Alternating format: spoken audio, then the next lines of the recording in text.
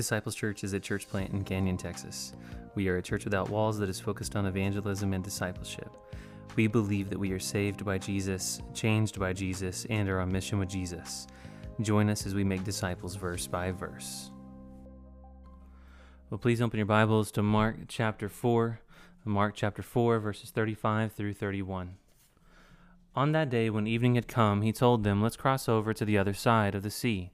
And so they left the crowd and took him along, since he was in the boat, and other boats were with him. A great windstorm arose, and the waves were breaking over the boat, so that the boat was already being swamped. He was in the stern, sleeping on the cushion, and so they woke him up and said to him, "Teacher, don't you care that we're going to die?" He got up, he rebuked the wind, and he said to the sea, "Silence, be still." And the wind ceased, and there was a great calm. And then he said to them, "Why are you afraid? Do you still have no faith?" And they were terrified, and asked one another, "Who then is this? Even the wind and the sea obey him." This is God's word. Well, Tim Herrera from the New York Times recently wrote an article titled, "Why You Start Things You'll Never Finish." The article caught my mind because of a conversation the guys had a few weeks ago. Like, why do we say we're going to start things like reading my Bible, but we never actually do it, or we start it just for a few days and then we stop?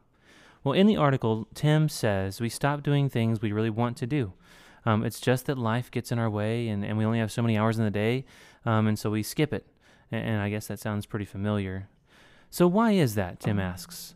Well, quoting him, he said, "There's a predisposition of humans to underestimate the time it takes to complete a thing. It's called the planning fallacy, which leads to an overcommitment to opportunities at the expense of actually completing them." End of quote. So Tim says this principle is so deep in us that we don't even know we're doing it when we do it. Quoting him again, he says, "Compounding the problem is that starting a new thing can be exciting, which leads to a loop in which our brains are rewarded for starting something new because it feels good. We're built to crave the feeling. But once the excitement fades, we tend to lose interest in those things that we don't truly care about, and so they toil away half completed, nagging at us and adding more stress. It's not easy to break this cycle, but it can be broken. What's the solution?" And quoting Tim, he says, "You have to count the cost." Count the cost. Well, in the article, Tim says, counting the cost is when you sit down and you estimate the time it will take to complete a task. And then if you really want to complete it, you multiply that number by 3. He says this is the way that you count the cost. You have to know how much time it's actually going to take to complete the task. And then after you do that, you're going to have somebody hold you accountable. Well, you see, I think Tim is onto something. I think we often don't estimate rightly how long and how hard discipleship will be.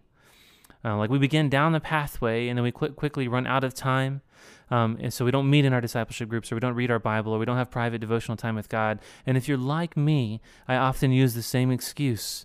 I just got busy, or life gets in the way, or there's only so many hours in the day. And so in a similar way, the disciples are no different. They did not estimate how hard and how difficult it would be to follow Jesus. They did not count the cost correctly. They thought following him would be easy. They thought they would have favor with their family and the religious elites, but instead they found that following Jesus would be very difficult. And so this morning, Jesus is going to rebuke them. Not only is he going to rebuke them, but he's also going to rebuke the wind and the seas as well. And so here is the big idea before we start. Storms reveal our faith or our lack of faith. Let me give it to you again. Storms reveal our faith or our lack of faith. You see, many start down the path of discipleship without first counting the cost. Many start down the path of discipleship expecting that it's going to be easy, but then they find out it's not. And so, for instance, many of those who say they follow Jesus, they follow him without first really considering what that means. If you're really going to follow Jesus as a disciple, it's going to cost you a lot of things. It's going to cost you your time, your energy, your money, your hopes, your future. It's going to cost you everything. Well, we're going to look at that this morning in Mark chapter 4, 35 through 41, as the storm reveals the disciples' faith or their lack of faith. So the outline this morning is as follows. The scene is set in verses 35 through 38 with the storm. And then Jesus delivers 2 rebukes in 39 and 41. One rebuke will go to the sea and the winds, and the other will go to his disciples. So we are now beginning a new section in Mark, and in Mark chapter 4, 35 through chapter 5, verse 43 is one literary unit, where Mark reports 3 miracles that are performed by Jesus. He reveals Jesus' sovereignty over the sea, over the wind, over demons, over death. And this unit has been brought together as a literary unit by Mark to illustrate that Jesus has the power of God, and he can use that power against his enemies. So first we encounter a cosmic collision between Jesus and Satan in Mark chapter 4, verse 35. In the first scene of these stories, the sea is to be understood as a manifestation of the realm of death, and with the overtones and waves that mimic demonic behavior. We'll see that in a minute. And this in turn will prepare you for the account of Jesus healing the demoniac in Gerasa, which in turn leads to Jesus bringing back a girl from the dead. In all three narratives, the storm at sea, the healing of the demoniac, and the resurrection of the little girl, they all have parallels that are too obvious to not be incidental, or to be more than incidental. You see, the disciples are afraid in the first story of death, and so they cry out, "Teacher, don't you care that we're going to die?" Which then naturally leads him to taking care of a man who has been hurting himself, trying to kill himself, which then naturally leads to a little girl who has died. In all three stories, in all three events, Jesus will enter the realm of death as the Lord of life and defeat it. Once again, let me give you our big idea before we begin. Storms reveal our faith or lack of faith. You see, many Christians will start down the path of discipleship without first counting the cost. Many will start down the path of discipleship expecting it to be easy. You just got to go to church and hang out with Christian people. But many don't actually understand that they will soon be facing death and many hardships and trials and storms in their life. You may encounter death like these three stories, right? Through a natural disaster, or through the demoniac, or through maybe you lose a loved one. Like, we're all going to encounter death, and that's not going to make it easy. You see, in each of these stories, each of these scenes, the reader is forced to make a decision. You must accept who Jesus is, or you must reject him. You see, in the scene, the disciples must choose. Do they have the faith to follow Jesus, or will they reject him whenever death is at their door? Right? Or we'll see the demoniac. He must choose. He must accept Jesus or reject him. And then likewise, we'll see Jairus and the hemorrhaging woman. They must choose as well between faith and despair, or between trusting and rejecting. And even Jesus' own hometown Nazareth, they must choose between belief and disbelief, between rejection of Jesus and acceptance of him, between faith and no faith. You see, these stories are meant to take you and pull you in and make you make a decision.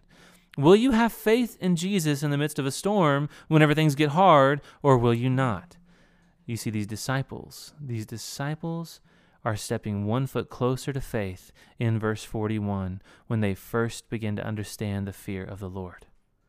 Right? Because Jesus is going to ask them, like he's going to ask them, like in verse 40, "Why are you afraid? Do you still have no faith?" So how can Jesus have the power over nature, the power over demons, the power over illness, and the power over death itself? The question must be put to you. Who then is Jesus? Who is this? And so we must wrestle with this question, and we must make a decision. Are we going to place our faith in Jesus even whenever bad things are happening, or will we reject him? Well, let us now begin by looking at the text, Mark chapter 4, 35 through 41. Well, this story of calming this wind and seas is also found in the other Gospels, in Matthew chapter 8, 23 through 27, and in Luke chapter 8, 22 through 25. This story in Mark, though, is full of vivid details. These details are omitted in the other gospel accounts. That's really interesting. You should pay attention to that. And see, this would cause the reader to understand that the writer was probably there, or he had a very good eyewitness who was actually there when these things are happening. Notice how Mark notes the time of day in verse 35. And then he notes the reference of the disciples taking Jesus from the boat in verse 36. And then he notes the details of the waves breaking over the boat in verse 37. The description of Jesus sleeping on the cushion in verse 38, that is so interesting. You see the reference to the disciples' attitude as they accuse Jesus in verse 38. Don't you even care that we're going to die? And then the very precise language that Jesus uses in verse 39 is captured in detail as well. Silence, be still. These are all descriptions and details that tell us that the author, Mark, probably obtained this record firsthand. Most scholars believe that Peter was his friend, and Peter is the source of this very account. So Peter was obviously there. That makes sense. Well, the details of the story are not randomly chosen. These details exhibit a sophisticated and theological thought that actually reflects Jonah chapter 1. You could actually read Mark chapter 4, 35 through 41, and lay Jonah chapter 1 on top of it, and you would find some very striking similarities. In much the same way, we're going to see that God will take this text and lay it on top of us, and let us find some similarities as well. You see, storms will reveal our faith or our lack of faith. See, have the storms in your life revealed your faith or your lack of faith? Are you closer to God after the storm, or are you farther away? Storms reveal our faith, our lack of faith or our faith. See, many start down the path of following Jesus or discipleship without first counting the cost, without first really sitting down and understanding that it's not going to be easy. You see, many don't expect to find themselves in the middle of a storm when following Jesus. Many think they're going to find an easy life. Well, that's not true. Let us begin by examining the details of this story in verse 35. On that day when evening had come, he told them, let's cross over to the other side. Notice the command. Why are they going to the other side? Well, no doubt Jesus is going to the other side to continue to preach the gospel in other towns, just like he said he would in Mark chapter 1, verse 38. So they must go. They must go. And so Jesus gives the command. And without hesitation, I want you to see this. Without hesitation, they start strong. They get into the boat and off they go. Look at verse 36. So, right away, they left the crowd and took him along because he was in the boat and other boats were with him. Notice they went right away. They began. They were excited. The storm, it has not hit yet. They think their discipleship is going to be easy. They just got to get in the boat and go. But the storm will reveal their faith in God or their lack of faith in God. Here's something kind of interesting. In 1986, the hull of a fishing boat was found on the northwest shore of the Sea of Galilee, about 5 miles south of Capernaum. The boat was about 26.5 feet long, 7.5 feet wide, and about 4.5 feet high. Both the fore and the aft sections of the boat were covered with a deck, providing a space to sit down or lie down. And this boat was propelled by four rowers, 2 per side, and had a total capacity of about 15 persons. This would have been the kind of boat that they would have launched out in. The disciples and Jesus launched eastward in a boat like this one. You see, Mark does not explicitly state the purpose for them leaving, but we know from Mark chapter 1, verse 38, that Jesus said he was going to go to other towns to preach the gospel. And so the Sea of Galilee lies nearly 700 feet below sea level in a basin that is surrounded by mountains and hills, where the eastern coast receives a lot of precipitation. About 30 miles northeast lies Mount Hermon, and that rises to 9,200 feet above sea level. So imagine this, the interchange between the cold air from the mountain, from Mount Hermon, and the warm air from the rising sea make for furious and severe weather conditions. And so we nor the reader should be surprised about the storm in verse 37. Right, it says, a great windstorm arose. We should not be surprised by that. And likewise, the disciples, they shouldn't have been surprised by that. After all, most of them grew up as fishermen on that lake in boats. So Jesus knew exactly where he was taking his disciples to. He was leading them into a very dangerous and stormy condition to reveal their faith or their lack of faith. Jesus' disciples, his followers, he takes them on mission, but it's not going to be an easy one. He leads them right into danger. But why? You see, often this is true of us in our own discipleship as well. As soon as we step out to advance the gospel, we will walk right into a storm. And so life will get hard. Difficult things will happen, and that will either reveal our faith or our lack of faith. But notice that this isn't just any kind of windstorm. Look at verse 37. It says, a great windstorm arose, and the waves were breaking over the boat. A great windstorm. In the Greek, the word great windstorm actually means hurricane. Can you think about this just for a minute? The great windstorm is such a furious squall, it has a striking similarity to a hurricane. And this, like I said, is laid on top of Jonah chapter 1 to give more detail. This is a very, very strikingly similar story. There was a violent storm that came upon on Jonah's ship in Jonah chapter 1, verse 4. And so Jonah went into the bowels of the ship in Jonah chapter 1, verse 5 to sleep, and deep sleep fell upon him. And notice how this story goes on. The storm starts, and then we find Jesus in verse 38 sleeping in the stern. Well, this scene is meant to draw you in. Notice the difference in Jesus and his disciples. The disciples are terrified. In the midst of the storm, they're terrified. But Jesus is sleeping in the boat. See, he shows that he has a complete trust in God in the middle of the storm. But the disciples don't. The storm has revealed Jesus' faith, and it has revealed the disciples' lack of faith. You see, just like Jonah, the disciples, some of them are veteran seamen, and they know the sea better than anybody else, and they are terrified by the ferocity of this storm. This is a bad storm.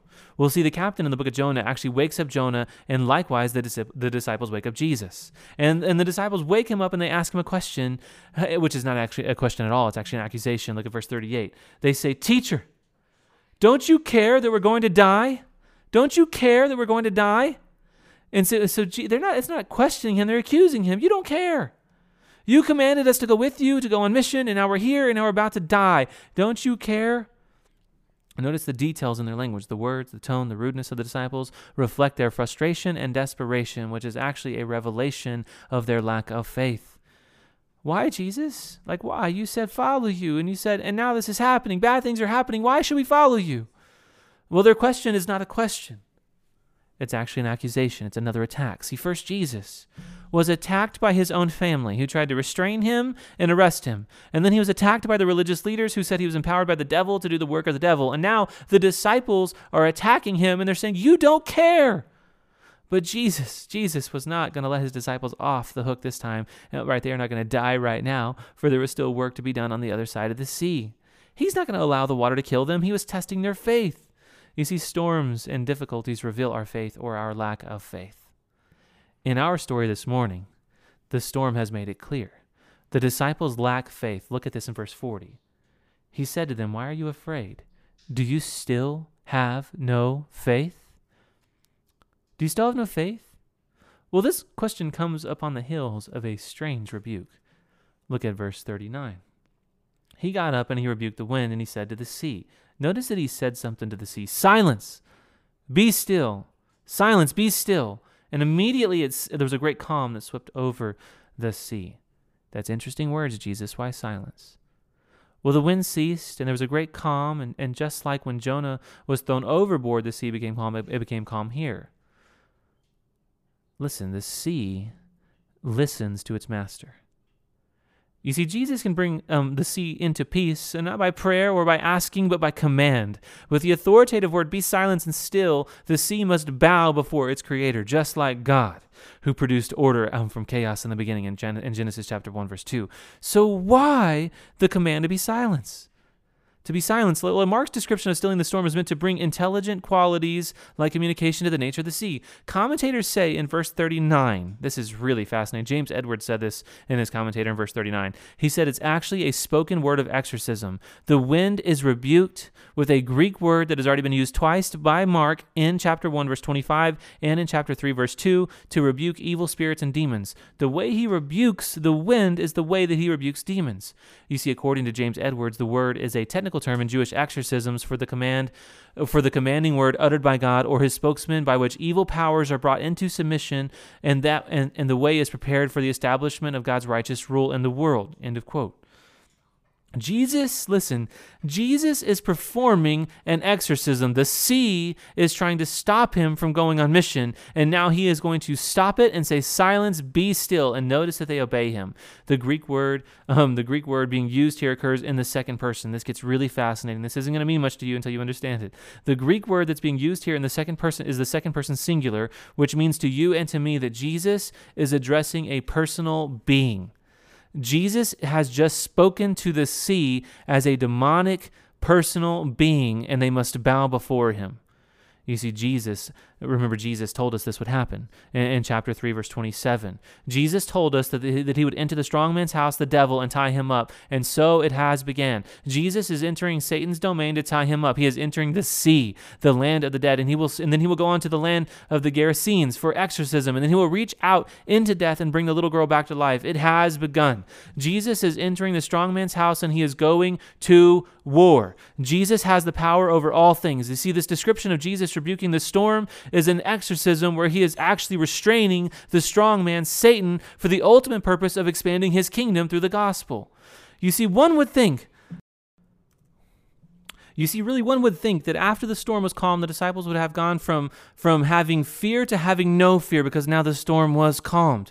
But instead, what they actually have is more fear. They have greater fear, listen, because they have stepped into the presence of the holy. That is what has just happened.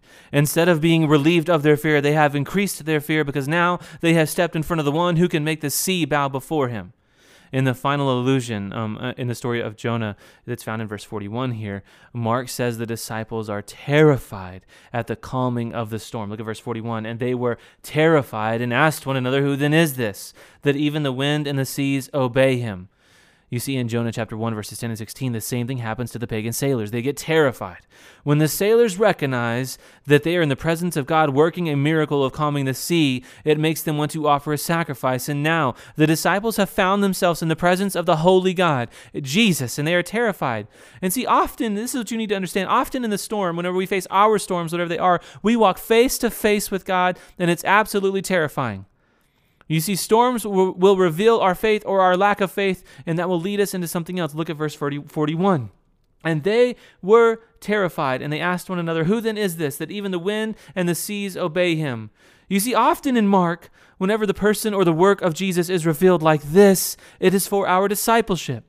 You see, Jesus has just revealed himself as the one who can make the sea bow before him. He is the creator. He has the power over demons. He has the power over death. And this is meant to fall on the insiders who are in the boat with him to listen, but it doesn't relieve them of their fear.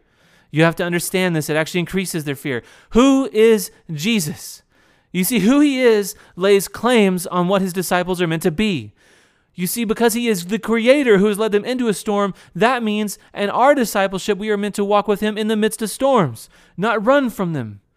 You see, storms are not only meant to reveal our faith or our lack of faith, they are actually meant to increase our faith and help us grow. You see, often after we realize that we lack the faith to endure a storm, our faith grows because we have come face to face with the grips of the reality that we can't walk in a storm. We can't do it without him. You see, throughout this story, Mark has given you clues as to the purpose of this miracle.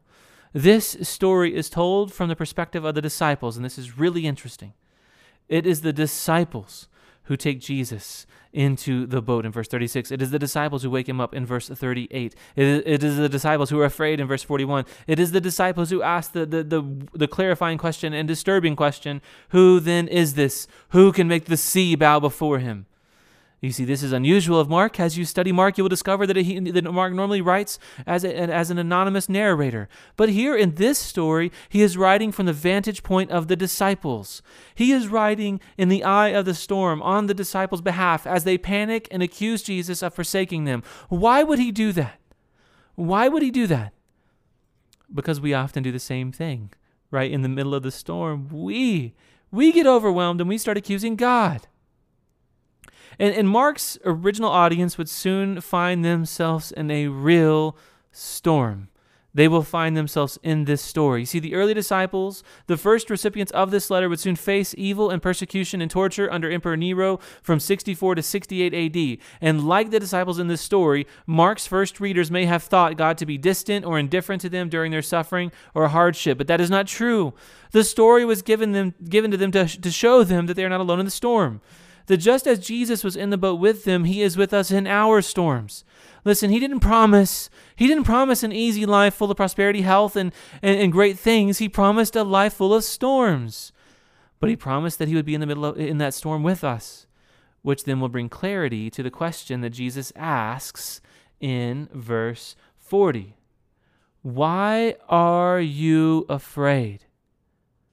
I am with you. Why are you afraid, disciples? Jesus says, I am with you. The disciples may indeed be insiders, but they still don't understand who they're dealing with. You see, Jesus does not rebuke the disciples the same way he rebukes the storm, right? It's not a lack of knowledge. He rebukes them for a fear. He rebukes them because they're afraid. He rebukes them for being afraid. In the Greek, the word actually means losing heart or being a coward. The real threat to their faith and your faith at advancing the gospel comes not because of a lack of knowledge, it comes because you're a coward. That's what he's saying. The reason why you stop walking into the storm to advance the gospel is because you're a coward. You see, storms reveal our faith or our lack of faith. Mark concludes our story this morning with a question that is a doorway to faith. The disciples have stepped into the presence of a holy God and they are trembling. And listen, this would not be the last time that a disciple would tremble before his mighty acts, right? In Mark chapter 16, verse 8, the woman will stand there in terror as Jesus is not there. You see, notice how the terror of the disciples increases because of what Jesus has just done. Their initial fear of the storm has been suppressed, but the fear of the Lord has increased. Who is Jesus? He is still revealing himself to them, the disciples, right now. He is revealing himself to them slowly. But listen, these disciples were more prepared. They were more prepared to deal with their own death than they were to deal with Jesus as he revealed who he really was. You see, in this case and in some situations when we draw near to God, it is not something that is reassuring. It's actually something that is terrifying. Who is Jesus? Who is Jesus? Well, he is the one who makes the sea bow before him. He is the one who has the power over death itself. This is the same question that is asked in Mark chapter 1, verse 27 by the crowd. Who then is this? Who can heal like this? Who can teach like this? And now the question has been uttered by the insiders, by the disciples. Who is this? You see, following the Exodus, the chosen people of God had the same question. Right? As God revealed himself to them, it filled them with fear. But that fear led them to trusting him. Listen to Exodus chapter 14, verse 31. And when the Israelites saw the mighty hand of the Lord displayed against the Egyptians, the people feared the Lord and put their trust in him. Whenever they saw the mighty acts of the Lord against the Egyptians, the people of God feared the Lord, and that caused them to draw closer to the Lord and trust in him. The question before the disciples right now in Mark is this: in the midst of the storm, who do you fear most? Do you fear the storm, or do you fear the God who controls the storm, the God who brought you into the storm? And does that fear lead you to putting trust in him? You see, storms will reveal our faith or our lack of faith. Let me ask you a question. What storms are you going through right now? Church, what storms are you going through? Are these storms revealing your lack of faith or your faith? Which one? Let me say it to you again. What storms are you going through right now, and are they revealing your faith or your lack of faith? And what do you do about it? How do you fix it? If the storm that you're going through right now was just like the disciples where you failed the test, how do you fix this? Well, it's a simple process because they fixed it in verse 41. You see, the fear of the Lord needs to be greater than your fear of the storm, because this will lead you to putting trust in the God who controls the storm. So practically, what does that mean for you? Well, from the text, let's just dive a little bit deeper to see what's actually going on. First, the disciples. Let's see this. The disciples are in awe of Jesus' power, right? They are in awe. They have seen the sea bow before its creator, and now they are aware that they are in the presence of God. But then Jesus asks them a question. We'll get to it in a minute.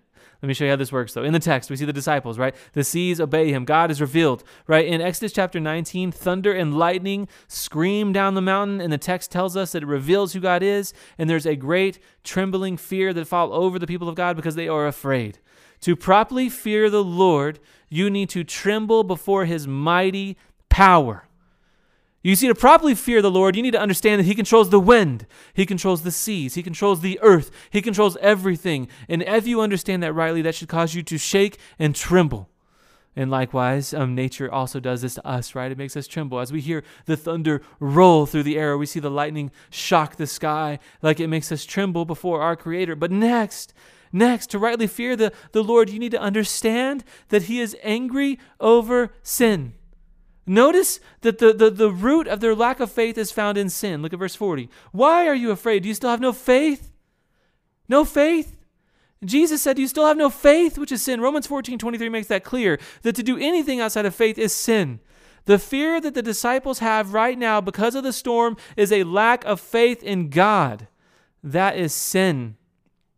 And so to rightly fear the Lord, we must recognize that God is angry over their sin, and in a real way, he will punish those who stand against him and have no faith. It is a bad thing to fall into the hands of an angry God who is angry over your sin. And the disciples have just done that.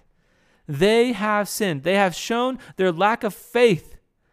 Right? In the New Testament, the author of Hebrews acknowledges that God's coming vengeance and judgment will come against those who have no faith. In Hebrews chapter 10, verse 31, it says, it is a terrifying thing to fall into the hands of a living God. And the disciples have just done that.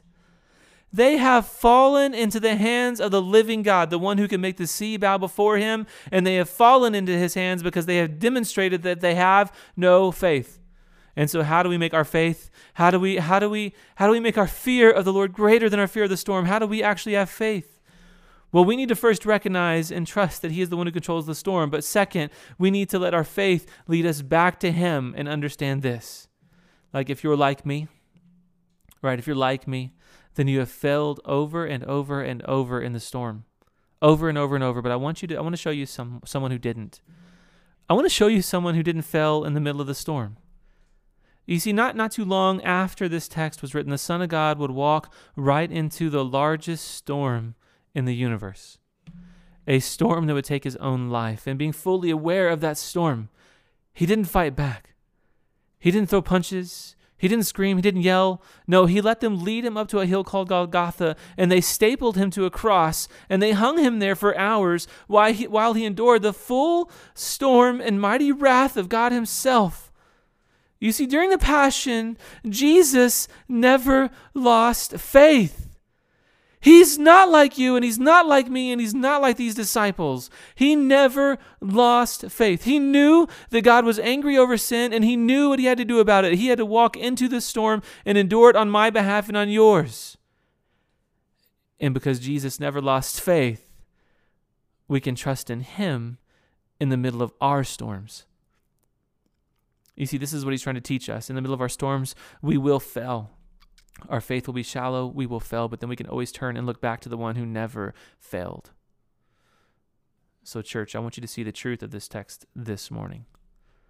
This storm actually revealed Jesus' faith. This storm was a precursor to the coming storm of Golgotha. So Jesus' faith is real. We can put our faith in him. Thank you for listening to this message. If you would like to know more about Jesus, the gospel, discipleship, or Disciples Church, you can contact me at christopherhogue@yahoo.com. That's KRISTOPHERHOGUE @yahoo.com. Church, we have been sent into the world to make disciples. Let's go make disciples.